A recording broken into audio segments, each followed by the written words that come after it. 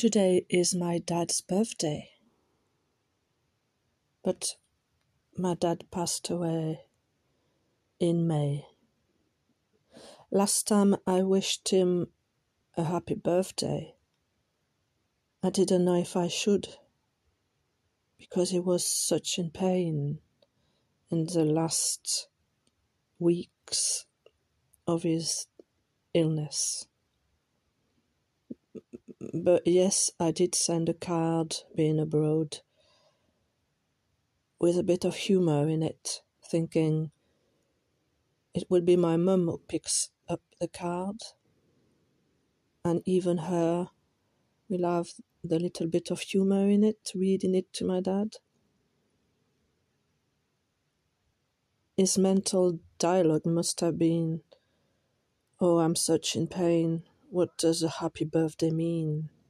It feels so cruel."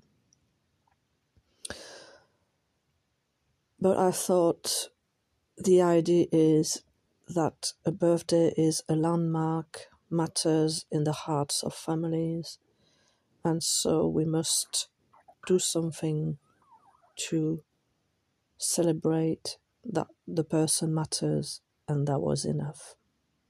Now, a year on, my dad is in the skies, deep in the grounds, and I feel relieved for him because I never understood how far modern medicine prolongs the life of somebody with such pain.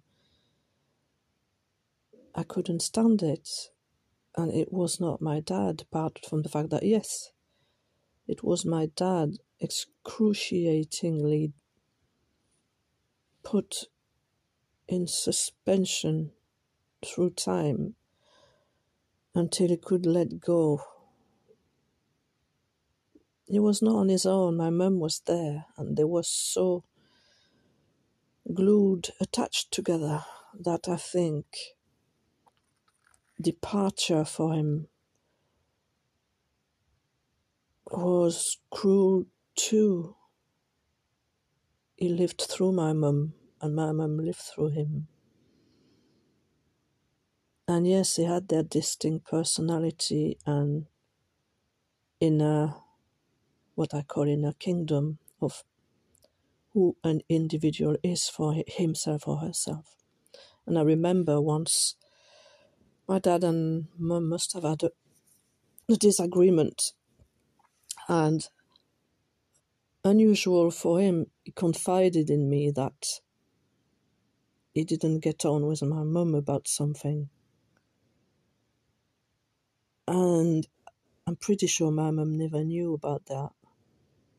The same way when my dad, lost his marbles. He was not well mentally, and he ended up in a psychiatrist hospital for a few days or weeks. And I dreaded the way my mum and my brother was, in my mind, conspiring against him and taking decision for him. Here you would say section for such an event. I always felt my dad was like me, and my mum was like my brother.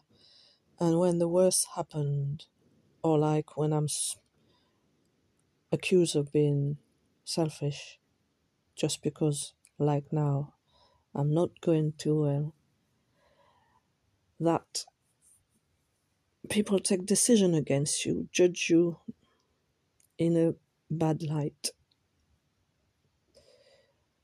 So anyway, I know that in the end, my dad asked my mum to be released from the hospital because he couldn't take it.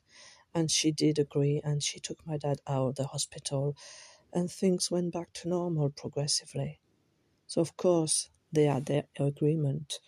But there was these times in life when, like for me now, today, I feel how much I've lost and miss the person who was so close to me.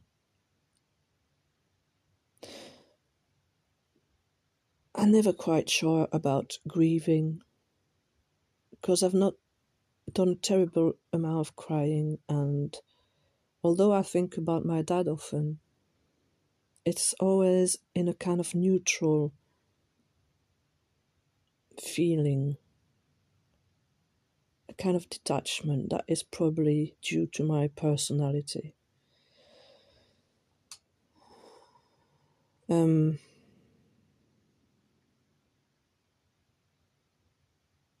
Yeah. So today, I remember my dad, to whom I will never send birthday cards again.